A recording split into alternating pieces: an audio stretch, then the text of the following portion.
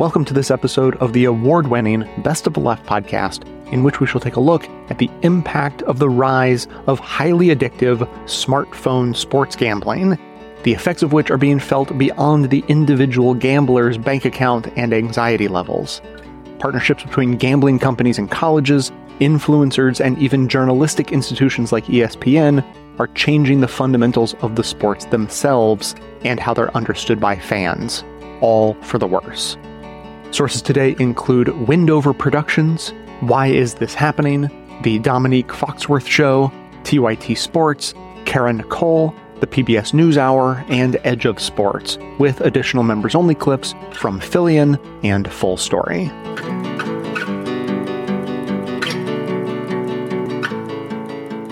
The beginnings were as inadvertent as they come.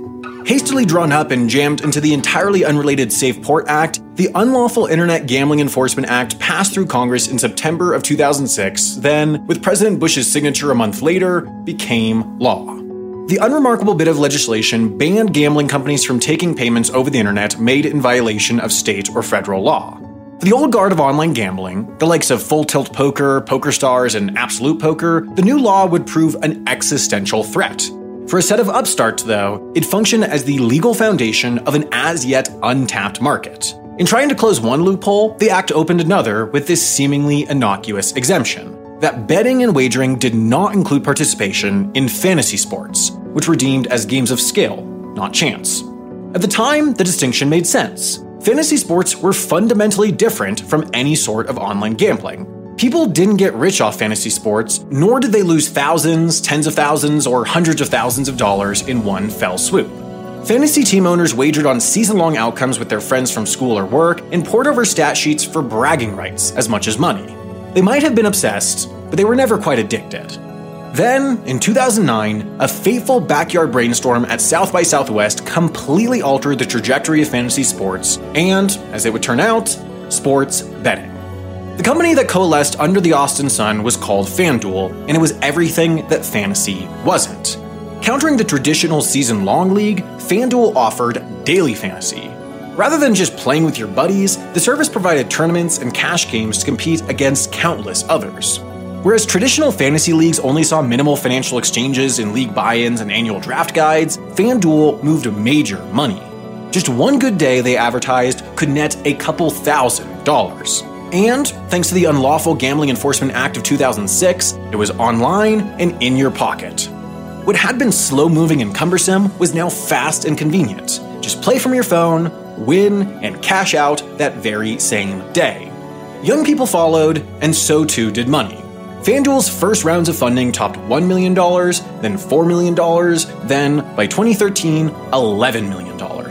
As investment climbed, so too did winnings. That same year, the platform crowned its first $1 million prize winner during its December Fantasy Football Championship and dished out more than $150 million in prize money overall. The following year, FanDuel partnered with the NBA, while its rising competitor, DraftKings, nabbed the MLB and NHL. Suddenly, companies that didn't exist just years prior were outspending the entire beer industry, running ads every 90 seconds on national TV. With palm-of-your-hand convenience, cheap buy-ins, mouth-watering prize potential, and unavoidable promotional offers, daily fantasy services had maximized the potential of fantasy sports. Sports fans played, sports leagues and media invested, while critics and academics began asking exactly to what extent this sped-up, further gamified version of fantasy sports actually differed from sports betting.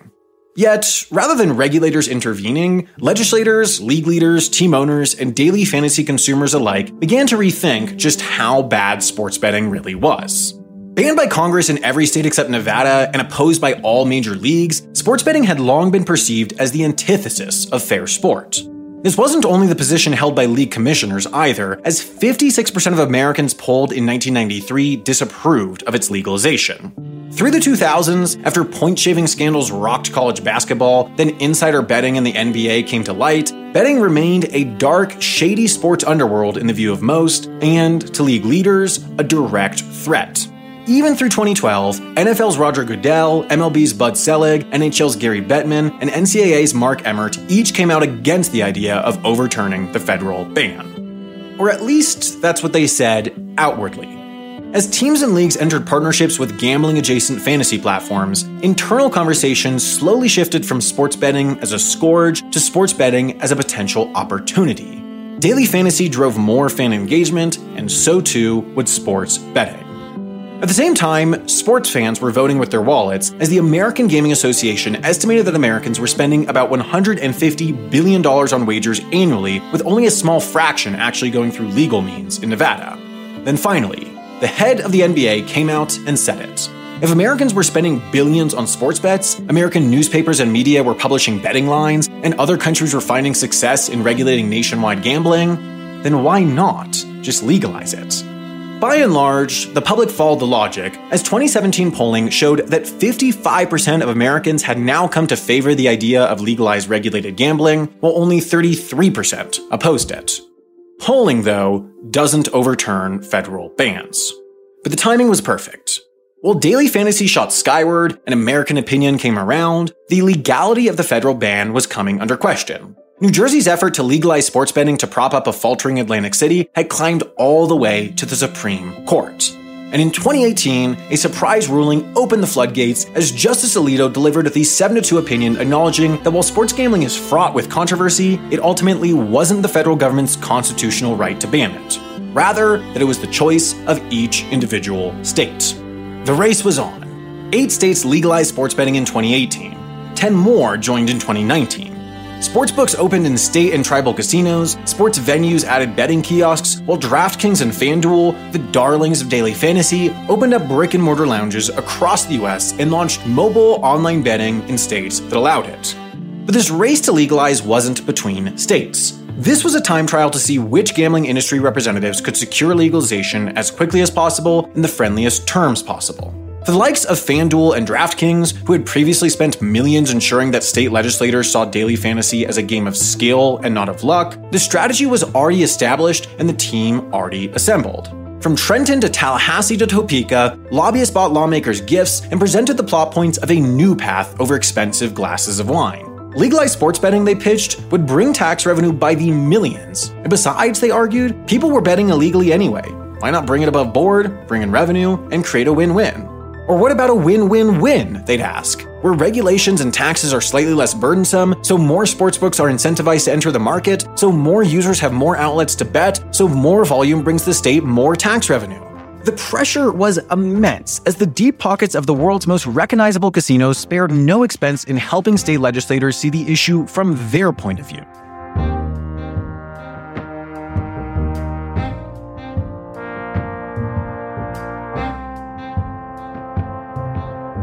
There's a history here, right? Maybe it's worth talking about this for a while. I mean, anyone who's seen 8 Men Out, which is about the, Chicago White Sox, the Black Sox scandal of the early 20th century, in which players on the team were, betting against themselves. So they were throwing games, right? That there's always been this concern, if you allow a lot of sports gambling and if you legalize it and if it's accessible, that the actual competitors and participants themselves will get pulled into it.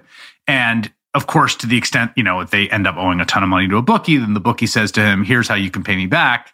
Make sure you don't score 20 points tomorrow night, right? And then someone can bet the under on their individual performance and, hit it big. Like that. Am I right that that's the thing that has hung over this entire conversation for a century? Yeah, no question.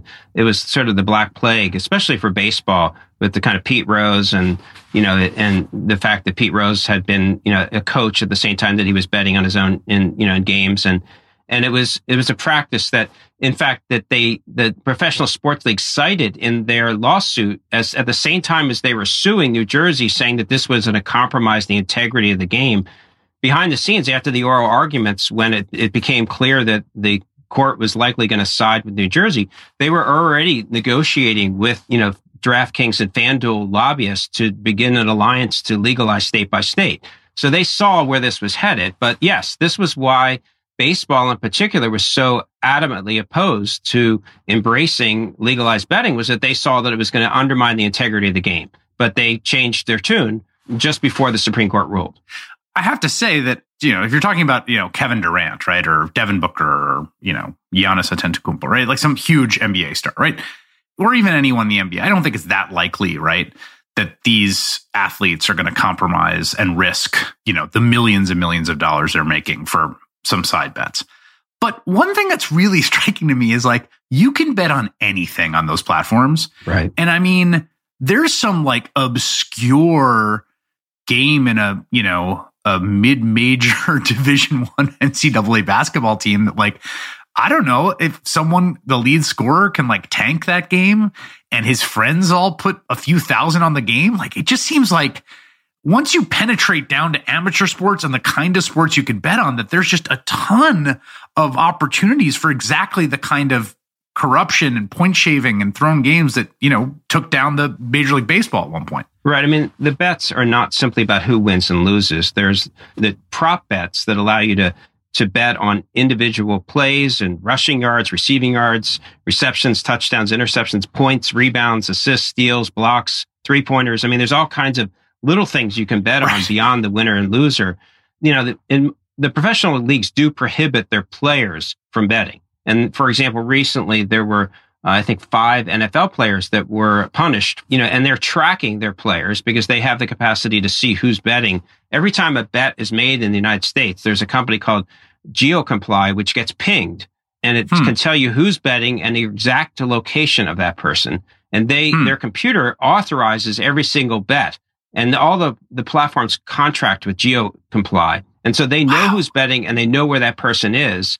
And it allows a compliance to know if one of your, if assuming they're not using someone else's phone, to know who's betting. Oh, wait a second. Let's stop there. I don't think I quite realized. So there's a monopoly company that has the contracts with everyone. That is the compliance company, such that if I'm the starting shooting guard on Iona, which is a college here in the New York area, that's not like a big, huge NCAA player, but a Division I team. And if I'm a good player, like if I'm like, I'm going to make a few extra thousand with a prop bet against my own points tonight, this GeoComply would know it's my phone if I tried to make it myself. Assuming it's your phone, yes. Every single bet goes to GeoComply, and they have to sign off on that bet based on where you are located, because they have to know, like, for example, in Washington, D.C., if you're in Rock Creek Park in Washington, D.C., that's federal park. You can't bet on a federal park. If you're across the street from a federal park, you can bet.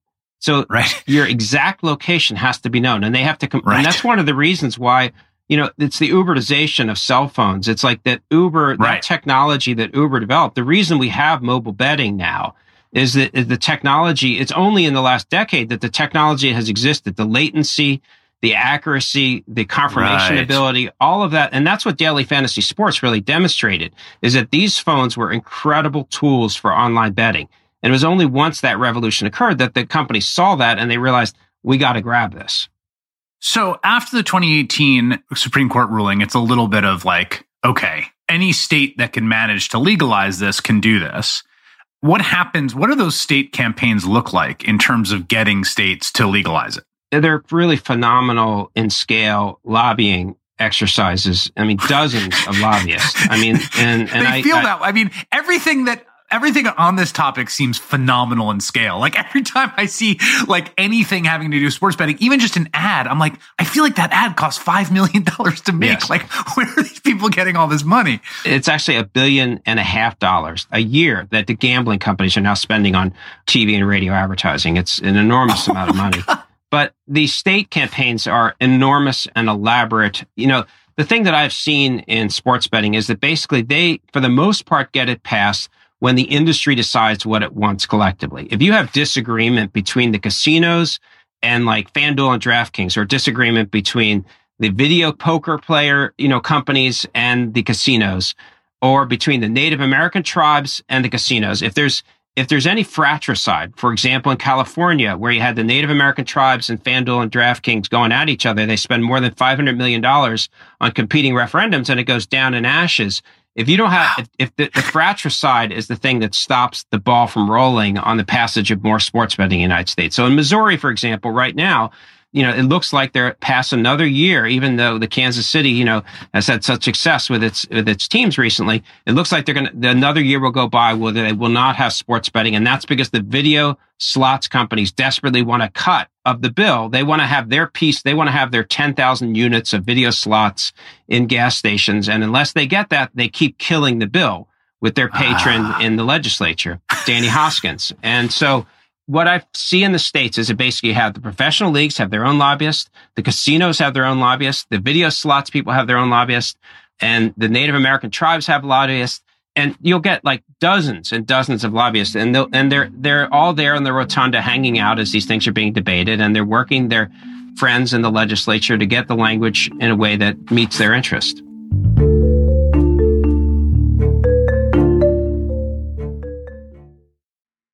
We say we want to be challenged. We say we want to hear all sides, but that's not how we act when we seek out podcasts. I'm Mike Pesca, host of The Gist, and I'm crazy enough to think that we are up to the challenge. I challenge myself. I challenge my guests. I invite you in. We'll talk about such issues as masks. I mean, I know they work, but on a population level, the evidence is less than clear. Mass shootings, horrible, but they account for less than 1% of all shootings. Do we do ourselves and our society a disservice when we focus on them?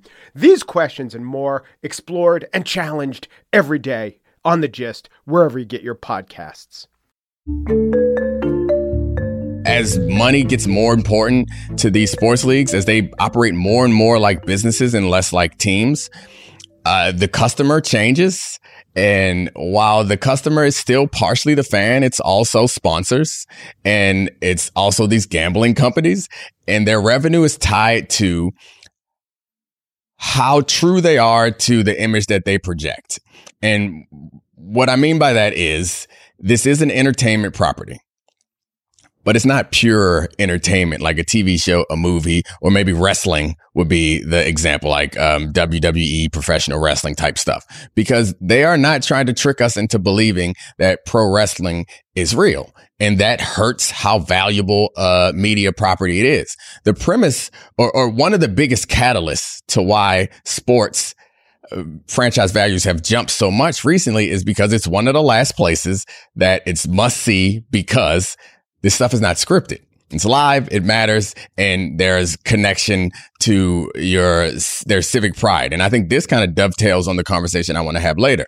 But the reason why I bring that up is because they've never made a decision in the past that is this big, that puts that core thing so much at risk as they have recently. And campaigning and lobbying to legalize gambling is something that all the pro sports leagues were doing because they were running out of ways to maximize the revenue in their current stream. So they were like, you know what? Let's open a new stream. And it's something that they always said in the past that they were hugely opposed to was gambling companies. And I remember quite clearly when I wasn't president of the union at this point. I was on executive committee of the union, and we were talking about moving the Pro Bowl from Hawaii. And you're like, where should we put the Pro Bowl? Should we go to a bunch of different cities? And I remember saying, it was probably a year after the NBA All-Star game was in Vegas. I remember saying in a small meeting with Roger Goodell, I told him, I requested, let's put it in Vegas. I love Vegas. It was fun.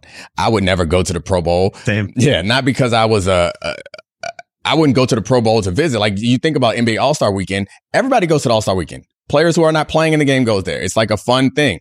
The All-Star game or the Pro Bowl in Hawaii, it wasn't the same thing. Nobody going to Hawaii. No people were trying to go all the way to Hawaii to hang out to watch the Pro Bowl. So anyway, I bring that up to say at that time, their response to that was like ridiculous. This is a horrible idea for me to even put on the table. And it was, in their defense, it came like a year after the NBA was there. And if you remember that NBA All-Star game, there were probably 4 NFL players, I think 3 or 4 NFL players got arrested or got in some sort of trouble. So they're like, we got to stay out of Vegas. And also, we don't want to be that close to gambling. Fast forward to now, they got a team in Vegas and they are in bed with all the major gambling companies and trying to get more money. So back to the original point. This is the first time that they are putting their most important pillar, which is the integrity of the game. They are putting it in jeopardy by being close to these companies. And the reason why, and the way that they're trying to protect that is by over punishing players and creating really strict rules around what they can and can't do. And I think this is, I know this. I know that perception is as important to them as anything from being around this league a long time and working at the union and all that stuff. But if you don't want to believe me, you can read the 5 guidelines that they released recently. And that kind of makes it quite clear what matters. If you look at it, they're like, we don't want you placing bets from the team facility. I think that's all about perception. They don't want guys on Instagram or on TikTok like, yeah, I'm making these bets or whatever on while they're sitting there in front of an NFL logo or at a team facility. You can't do it on the road because the same reason. And the real kicker is in the NFL regular season, you can't even step foot into a sports book, which technically you're able to gamble. You can't gamble on your own games, obviously, or the games in your league, but you can't even step foot in a sports book. It's like if you wanted to bet on some basketball games, you should be able to go into a sports book. But you know what looks bad? A pro football player being photographed standing in a sports book because they're playing against the Raiders in Vegas. They're standing in a sports book the night before their game. And then let's say anything happens. The next day, that's a real hard story for them to corral. So I'm sorry, I haven't let you say a word, but I think that's a bunch of the stuff that has just been floating around in my mind and is upsetting. But I find myself in a hard place where I want to be defensive of the players because I recognize that they're putting the players in a tough spot.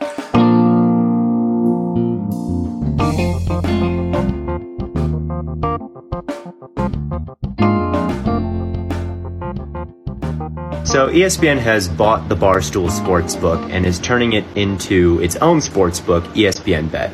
And I think that this is an alarming development just because ESPN is the #1 resource for sports news. And now they directly profit off of gambling. Gambling sites and news sites becoming the same thing is terrible. That's a terrible idea.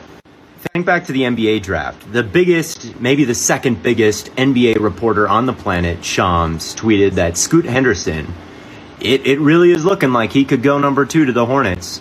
Let's pause here for a second. Theo Ash NFL on TikTok is making a fantastic point about how some of the most prominent members of the media, how they could potentially be moving betting lines just from their reporting while having a conflict of interest of working with a sports book while trying to maintain a level of efficacy in media. This guy works for FanDuel.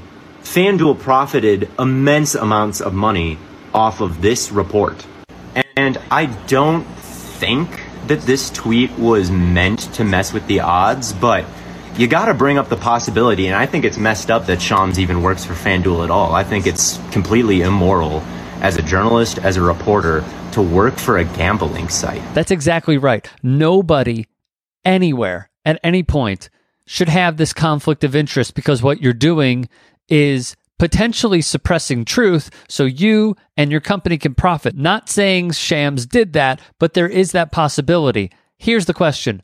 Why leave open that door? And now, how many reporters at ESPN now work for essentially a gambling site? We are now in a situation where it is extremely profitable for ESPN to report inaccurate information.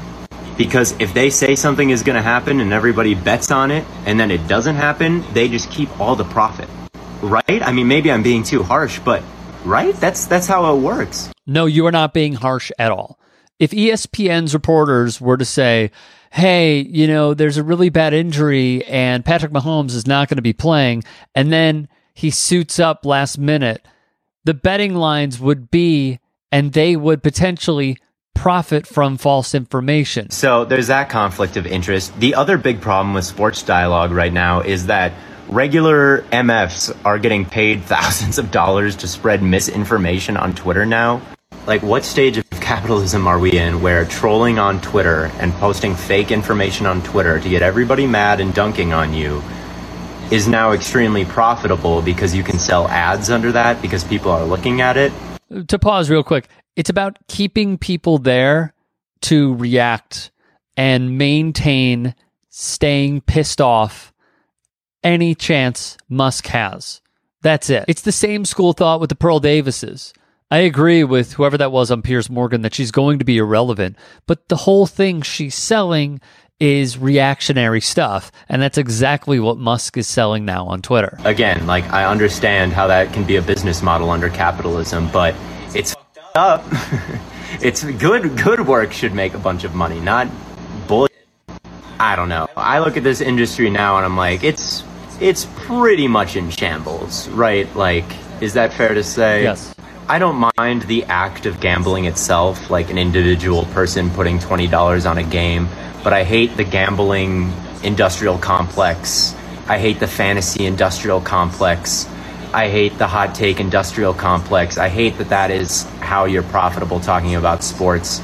And I don't know, man, but this page will be talking about personnel at Cardinals training camp and whatnot over the course of the year. I will not bend the knee, and that's my... All right, I love this guy. So a bit about the news. Penn saw the writing on the wall with Barstool. Dave Portnoy bought Barstool back, the percentage that Penn had from years ago in a deal that was highly criticized. And then ESPN, seeing how they want to slash $5.5 billion, but also make more money, said, one space that we're not in, even though it's a complete conflict of interest, is gambling. So they partnered up with Penn. Penn is paying $1.5 billion in cash over 10 years, $500 million in warrants to buy Penn stock. They get exclusive rights to ESPN Bet, and it's available in 16 states where it is licensed. The rebrand via ESPN.com will include a mobile website, and mutually agreed upon retail locations. This is incredible for many reasons. Number one, the betting industry accumulated roughly about $94 billion in 2022. It's only going to go up. ESPN is a Goliath in comparison to FanDuel and DraftKings. They are David in this situation, although they have raked in profits. They didn't have the years that ESPN had to build up their own company and their own equity to then go all in on sports gambling. It seems, though, like this is going to be a humongous problem with reporters trying to do their work, being highly criticized for any reports that they put out that could seem to affect the betting lines. And ESPN, essentially, it'll be an A to B. They will rake in the profits from misreporting and also the erosion of reporting and journalism that they have put forth over the years. This is a very bad idea from a business standpoint. I get it, but also remember this, the sham stuff, Adam Schefter bought into a gambling company as well. That's a huge red flag. No one said anything about it, and yet here we are today with the worldwide leader in sports now getting into gambling. As promised, I want to tell you today about the podcast Talking Politics and Religion Without Killing Each Other. We get the old adage about it not being polite to talk politics and religion because the loudest, most extreme voices usually take all the oxygen out of the room. That's where Talking Politics and Religion Without Killing Each Other comes in.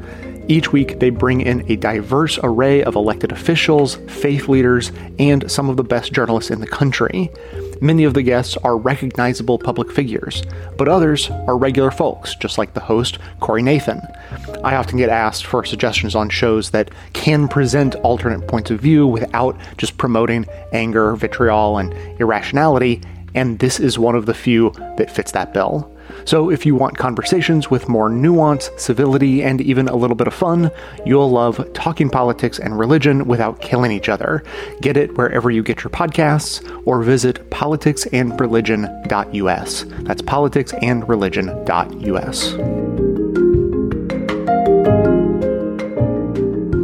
So if you're a boomer trapped in a young person's body like me, then you might not be an avid Twitch viewer, but here's the deal. Twitch is a live streaming website where people can live stream themselves playing video games or doing crafts or all these things and build up an audience and interact with fans. And some of these popular Twitch streamers are being paid millions of dollars in sponsorships with online gambling companies to stream themselves playing online gambling games. This has led to some controversy because the majority of Twitch's audience is quite young, they're impressionable, and arguably showing showing them hours and hours of gambling content isn't the best for their growing minds and might get them into gambling at a very young age. And before I get any further into this video, I want to make my stance crystal clear that I think gambling is an objectively and statistically negative thing for individuals and for society. Yes, we can go back to the consumer free will argument and say that people should be able to gamble if they want to. What's the problem, annoying lady on the internet? Well, the problem is that gambling isn't something that you can always just walk away from. If you become addicted, it can be devastating. And research shows that the earlier you're exposed to gambling, the more likely you're going to become a problem gambler in adulthood or even earlier. Many gambling disorders start in adolescence, and this number blew me away, but 1 out of 25 teens have a gambling problem. This is an issue for several reasons, including that problem gamblers have the highest suicide rates among addicts. The average debt of gambling addicts ranges from $15,000 for female gamblers and $55,000 to $90,000 for male gamblers. Gambling companies are a business that preys on addiction and makes billions of dollars because you as the gambler are always set up to lose. And I know stats can be boring, but I think it's important to illustrate how very destructive gambling can be, especially for young people, which sadly is probably why these online gambling companies are targeting Twitch streamers and celebrities like Drake. Eddie, what did I tell you? It's my night tonight. Oh yeah, Drake is in on this crap too. But back to Twitch's online gambling streams, which I think is one of the best representations for how online gambling is trying to position itself right now as digital entertainment. And watching these streams, it feels super dystopian. Like this one with Aiden Ross, a 21-year-old Twitch streamer who gets paid reportedly $1 million a week to stream this online gambling stuff by State Casino, who is also the sponsor of Drake and many other streamers. Like something about the dealer's suit and mask, the gold, the comments in the corner, it's giving major Squid Game vibes, which fits because the main character in Squid Games was a gambling addict. So, maybe that's what the aim of this all is for, is just getting a lot of people in debt so that they're forced to play a game of life or death. Is that a joke, or is that just a metaphor? You decide. But what's crazy to me is how distorted a view of reality these gambling streams create. At one point, Aiden Ross is down like $1 million. $1 million? You could live off of that the rest of your life? It makes it so the wins and the losses, they don't feel real. You forget that it's even money in the first place. That makes the wins look enormous too. Here he wins $126,000 in one round. That is multiple amounts of the average salary in the US. At this point, it's just like tokens in a game that feeds into this idea of like gambling is just entertainment. It's not real money. And that is a dangerous dissociation to create. And adding to this idea that these numbers aren't anchored in reality, we have to remember Aiden Ross is being paid $1 million a week for this stuff. And conspiracy theory hat here, is he getting subsidized to lose and win a little bit? Like, is he being given play money by these online gambling companies to make the wins and losses seem huge because that's more entertaining for viewers? And just so that I'm not picking on Aiden or Twitch streamers only, like I said, Drake is doing the exact same thing. It's a misrepresentation of reality where the likes of $17 million can just be tossed around and highlight videos afterwards don't show the losses. Like according to the comment on the video, Drake lost most of that money during that same stream. That level of misrepresentation distorts the very realities and dangers of gambling, where money is real money. It's money out of your bank account. It is money that could have financed your future and your security and your family and your food and rent and all of these things. You forget that because it feels like a game. It feels like digital entertainment, and these are just tokens to play the game. But that's not true. And all those losses you're likely to have if you follow the footsteps of your favorite streamers and you do this online gambling, well, according to Hassan Abi, those streamers might be making bank every single time you lose. A lot of these websites, Stake and all of them, if they have a code, if you are offering a code, that means that Stake is tracking all of your losses, and you're getting a percentage of your fan base's losses. Mix in there some mass media, some tribalism, and a new Supreme Court ruling, and you have the perfect recipe online gambling for American epidemics are profiting off of the addictions of their fan base, very well possibly being the reason those fans got an addiction in the first place. Let me be even clearer with this. If this is true, influencers and celebrities like Drake are monetizing off of the financial and mental suffering of the people who look up to them. It is exploitative and a total abuse of one's position. And unfortunately, the problem doesn't stop there. Editing Kara jumping in here to say that weirdly enough, I've been editing this video this week, and then the news came out that Twitch has officially banned gambling content and gambling streams from their website. I think this is awesome news. Hopefully more companies push against this trend of online gambling. Just wanted to give you guys that update, and back to the video. Gambling has always been around, that's not new, but what is new is the extreme proximity and easy access we have to gambling on a daily basis. Mix in there some mass media, some tribalism, and a new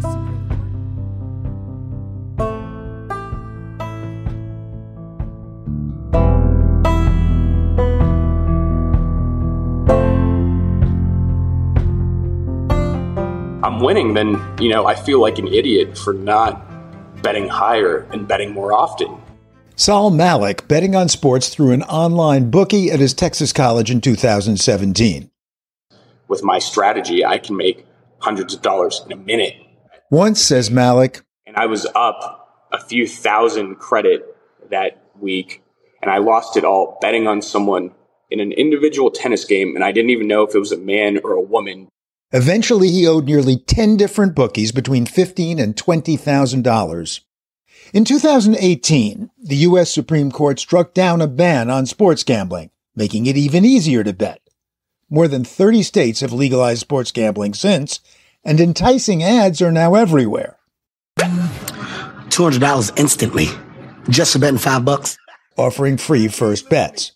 And now 5 major colleges, Michigan State, LSU, Maryland, University of Denver, and the University of Colorado, have announced multi-year partnerships with sports betting companies that include placing ads at games, along with promises to, for example, focus on responsible gaming and education. Colorado was actually paid for bets made using a university promo code until that deal became public. I think it's very scary. Sports economist Andy Zimbalist. There are many colleges now that are jumping into bed with sportsbook companies. They're allowing the sportsbook companies to come onto campus and to appeal to the students to get involved in gambling. Hey, I gamble on sports. It can be fun, sometimes lots of fun. But, says Zimbalist, 6% of bettors tend to become problem or compulsive gamblers. We're talking about tens of thousands of students who are likely to become, or if they're not already, problem gamblers. Students like these at the University of Maryland. To introduce something like gambling on campus seems like putting kerosene on a fire. If there is supposed to be some sort of educational aspect about betting cultures, the negative ramifications that betting can have on students, particularly at a young age, why aren't we seeing that side of a program? Now, some Maryland students said they like the partnership, but not social work professor Greg Stewart. I am concerned that certainly the state of Ohio has made this an option. Stewart studies addiction at the University of Cincinnati in Ohio, where sports betting became legal last month. It is so convenient for people to engage in this experience. The use of my phone, and I don't have to go anywhere. I don't have to talk to anyone. You could do it in class. You could. And as MIT finance professor Andy Lowe once told me, neuroscientists have documented that the component of the brain that gets stimulated when we engage in financial rewards is really the same component that's stimulated by cocaine. It's the dopamine system.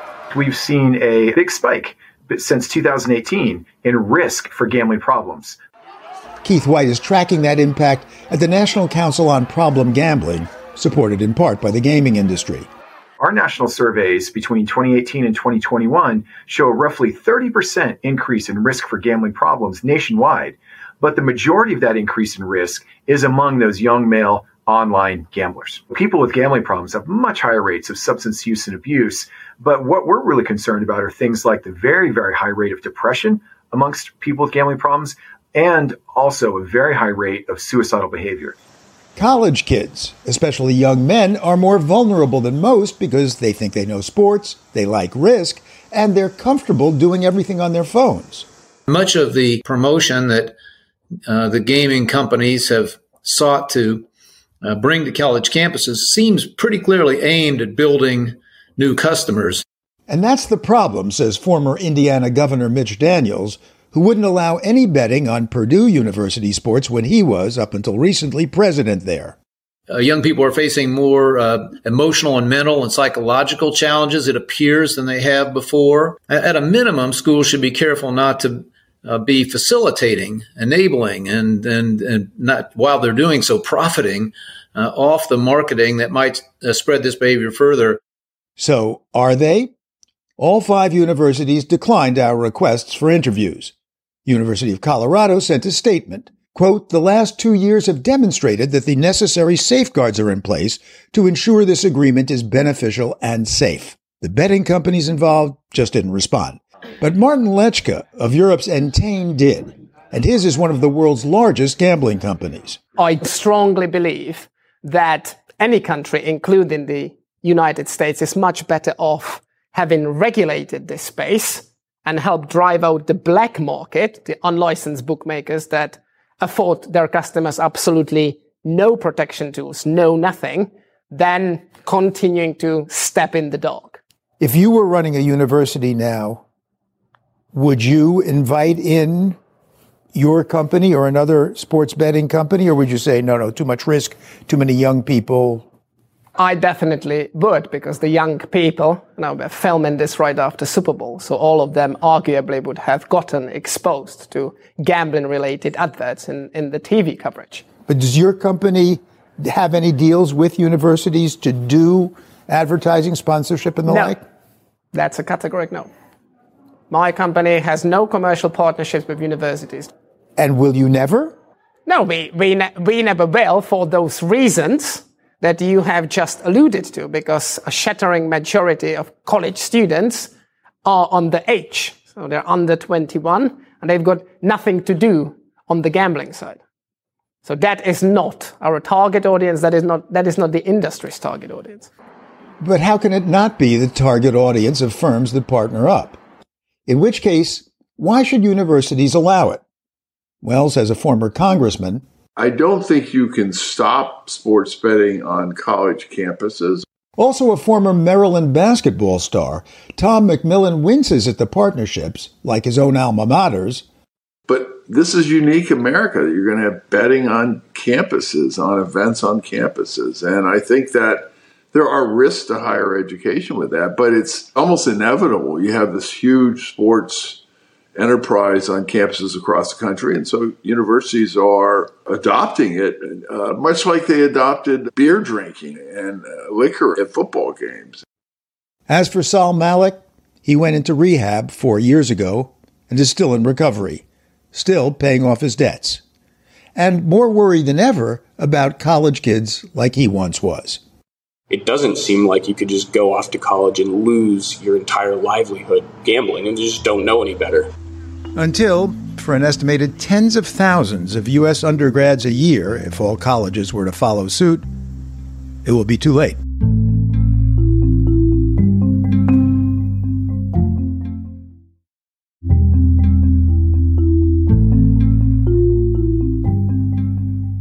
We need to talk about the new national pastime, sports betting.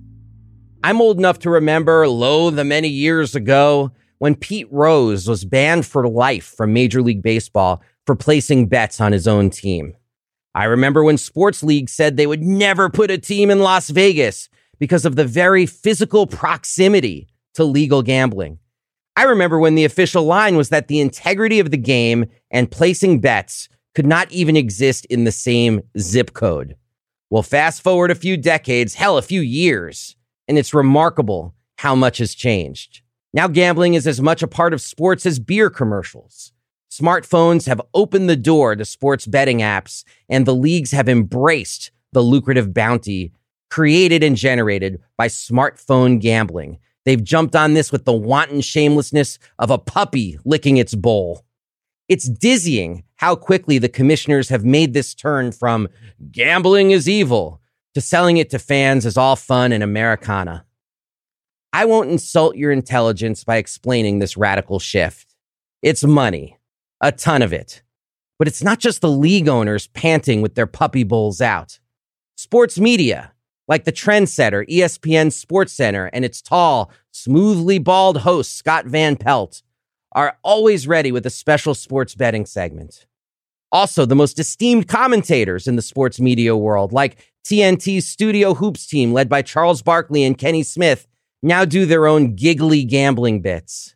In other words, a massive portion of the economic lifeblood of pro sports, from the leagues to the top of the media food chain, is being underwritten by sports gambling. Actually, that's not quite right. It's being underwritten by fans making bets they overwhelmingly lose.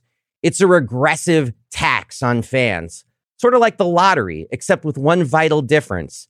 It's privatized. So instead of money going to build roads or schools, it goes into the pockets of billionaires. Now, I know some, clearly most, will say it's all good, clean fun. But this isn't just about sports betting. It's about access to betting, and it's about the apps. Yes, anyone, especially in the digital age, can gamble whenever one likes. But there's something called a hassle cost that has been eliminated by the apps.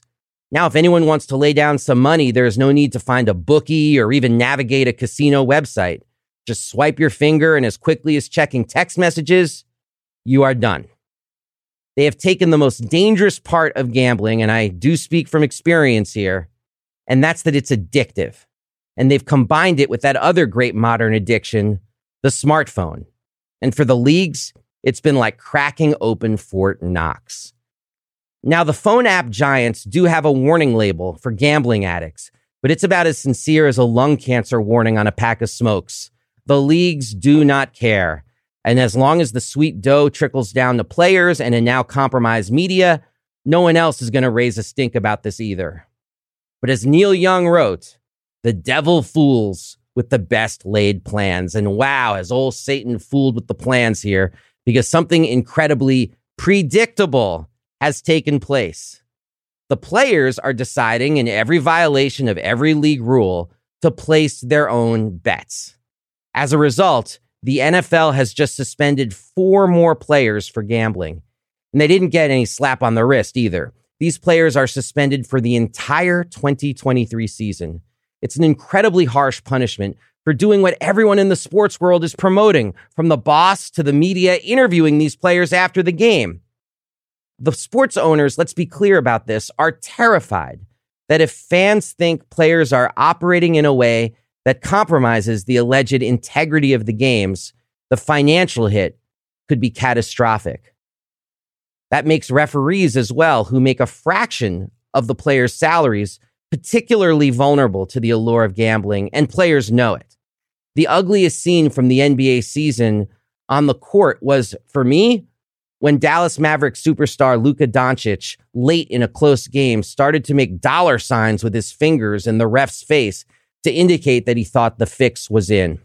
Expect more of that. So it's Vegas for the fans, owners, and media, and the Vatican for the players and the refs. And this is a recipe for future disasters. Players will gamble.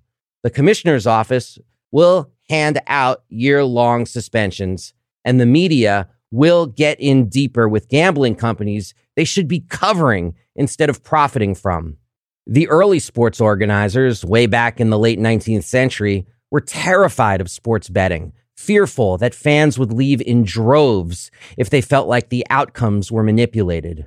A little more healthy fear, a little more introspection, a little more critical thinking, and a little less blind devotion to taxing fans would be a step in the right direction.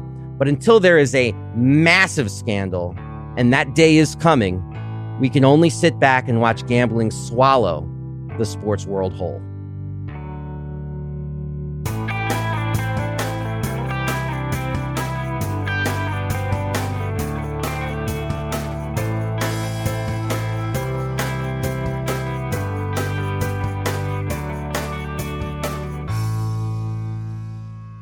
We've just heard clips today, starting with Wendover Productions, tracing the story from fantasy sports to sports gambling. Why is this happening? Discuss the threat to the legitimacy of sports and the process by which it was legalized. The Dominique Foxworth Show explained the impact of sports teams getting in bed with gambling companies. TYT Sports looked at the impact of ESPN purchasing a gambling platform. Kara Nicole described how influencers are being used to market gambling to a young audience. The PBS NewsHour looked into partnerships between gambling companies and colleges, and Edge of Sports commented on the destructive impacts of gambling swallowing the sports world. That's what everybody heard, but members also heard additional bonus clips. The first from Fillion, looking at a case study of a gambling company using celebrity influencers to target gambling addicts. I'm about to explain how the buying power of celebrity advertising through the elaboration likelihood model predicts the persuasive process of stakes marketing, aka their collaboration with Drake is sinister. And Full Story discussed the social harm of gambling on Australian sports. And we've got to remember that Australians have the highest gambling losses per person in the world. There's a lot of money at stake here. There's also a lot of social harm that's being done right now in our communities. And we've got to remember that Australians have the highest gambling losses per person in the world. There's a lot of money at stake here. There's also a lot of social harm that's being done right now in our communities. To hear that and have all of our bonus content delivered seamlessly to the new members-only podcast feed that you'll receive, sign up to support the show at bestoftheleft.com/support, or shoot me an email requesting a financial hardship membership, because we don't let a lack of funds stand in the way of hearing more information. And now, we'll hear from you.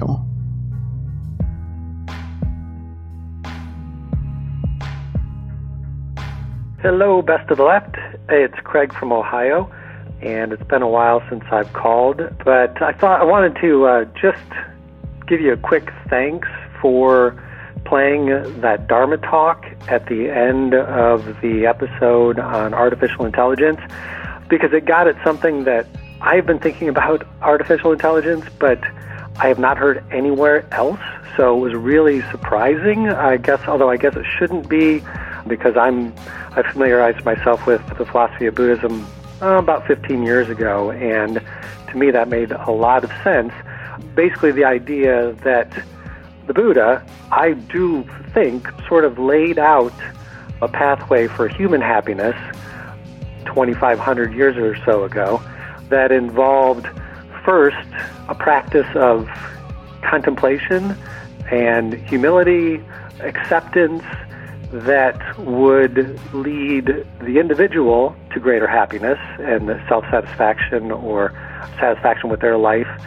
The idea was that would spread to others. So, perfect yourself, or if not perfect yourself, at least be on that path, and that would help other people. Of course, now that we are in the 21st century, we can see two things. One, science has confirmed that a lot of the Buddhist teachings were real, were true. So brain scanning shows that practice of, say, meditation does improve the parts of the mind that help one to be happier, feel more fulfilled, be less stressed, etc. And two, we now can see that it has not spread generally to the whole globe. In fact, there is another strain of the human experience that seems to be the poisonous kind, which is selfish and basically sums up by the poisonous ideology of people like Andrew Tate.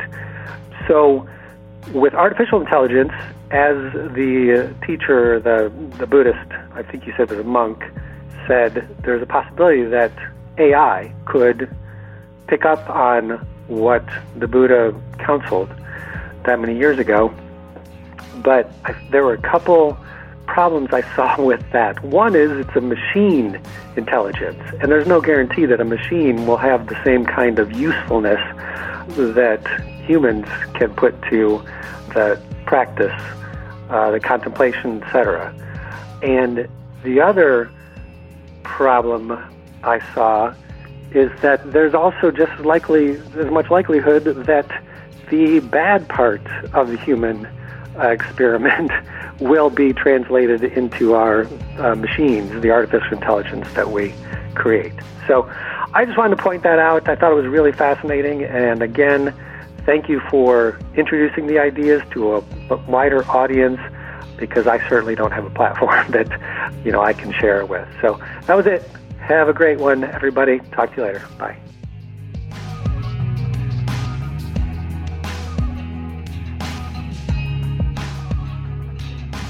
thanks to those who call into the voicemail line or write in their messages to be played as voicemails. If you'd like to leave a comment or question of your own to be played on the show, you can record or text us a message at 202-999-3991 or send an email to j@bestoftheleft.com. Thanks to Craig for that call we just heard. I think he's exactly right to be concerned about the direction AI will go. The monk that he was referring to gave a talk that was a members-only clip, so if you missed it, that's probably why. The monk and his talk were both written up in The Atlantic in an article titled, "The Monk Who Thinks the World is Ending." So he absolutely shares Craig's concerns. The portion of the talk that we highlighted was his proposed answer to that problem. Find a way to inject the values of Buddhism directly into any future AI projects as protection against the risk of AI taking the other, more destructive path. On another topic related to tech titans having outsized influence on society, I just read an excerpt of Walter Isaacson's new biography on Elon Musk, telling some of the story behind his decision to buy Twitter. Now, to be clear, I don't think that the ownership and management of Twitter is very comparable to the potential impacts of AI. That is not the point. But the insight that I drew from a piece of that article, I think can be extrapolated. So, while describing the final moments leading up to Musk officially deciding to make an offer to buy Twitter, and using quotes from Musk himself, he's an authorized biographer, he was in contact with Musk, Walter Isaacson includes this sentence, quote, "Musk was in a manic mood, and he was acting impetuously," end quote. And that struck me as something very human. I know what it's like to be in a bit of a mood and to take action without really thinking it through or taking the time to do it right. And as we've seen, that doesn't seem to be a one-off thing for Musk. The way he manages Twitter and, turning it into X and all of that, like a lot of his decisions seem to be made in a bit of a manic state while acting impetuously. So I got thinking about the political conversations we usually have about the rich. There's the don't punish success argument for letting people accumulate as much money as humanly possible. There's the they should pay their fair share argument for taxing the rich at a high rate.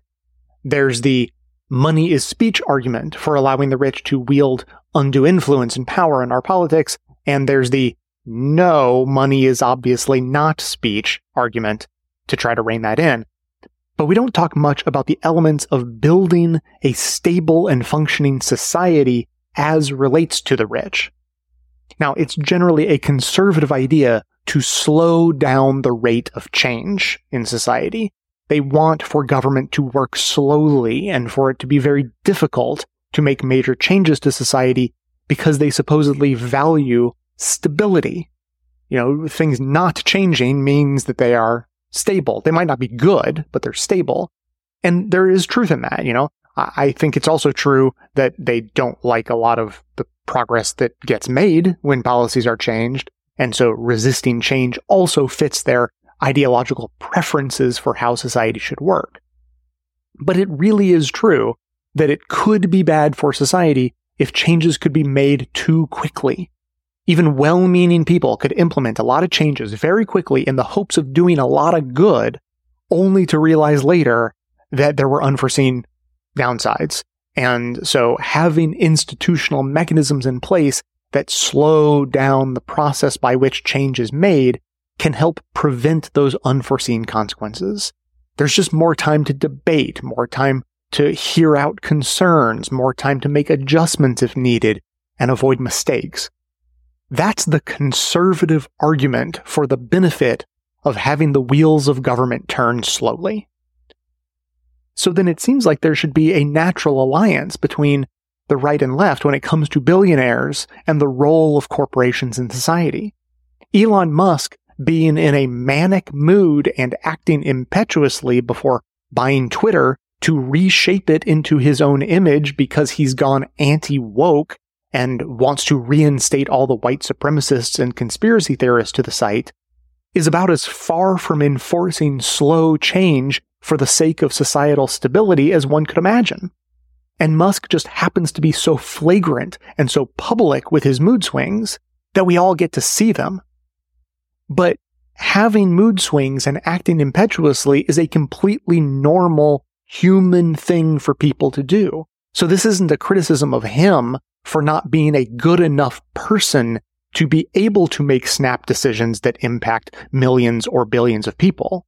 It's a reminder that no one should have enough money, power, or influence to make snap decisions that influence millions or billions of people. As always, keep the comments coming in. You can leave us a voicemail or send us a text message to 202-999-3991, or keep it old school and email me to j@bestoftheleft.com. And thanks to everyone for listening. Thanks to Dion Clark and Aaron Clayton for their research work for the show and participation in our bonus episodes. Thanks to our transcriptionist trio, Ken, Brian, and LaWindy, for their volunteer work helping put our transcripts together. Thanks to Amanda Hoffman for all of her work on our social media outlets, activism segments, graphic designing, webmastering, and bonus show co-hosting. And thanks to those who support the show by becoming a member or purchasing gift memberships at bestoftheleft.com/support through our Patreon page or from right inside the Apple Podcast app. Membership is how you get instant access to our incredibly good bonus episodes, in addition to there being extra content and no ads in all of our regular episodes, all through your regular podcast player. So, coming to you from far outside the conventional wisdom of Washington, D.C., my name is Jay, and this has been the Best of the Left podcast, coming to you twice weekly, thanks entirely to the members and donors to the show from bestoftheleft.com.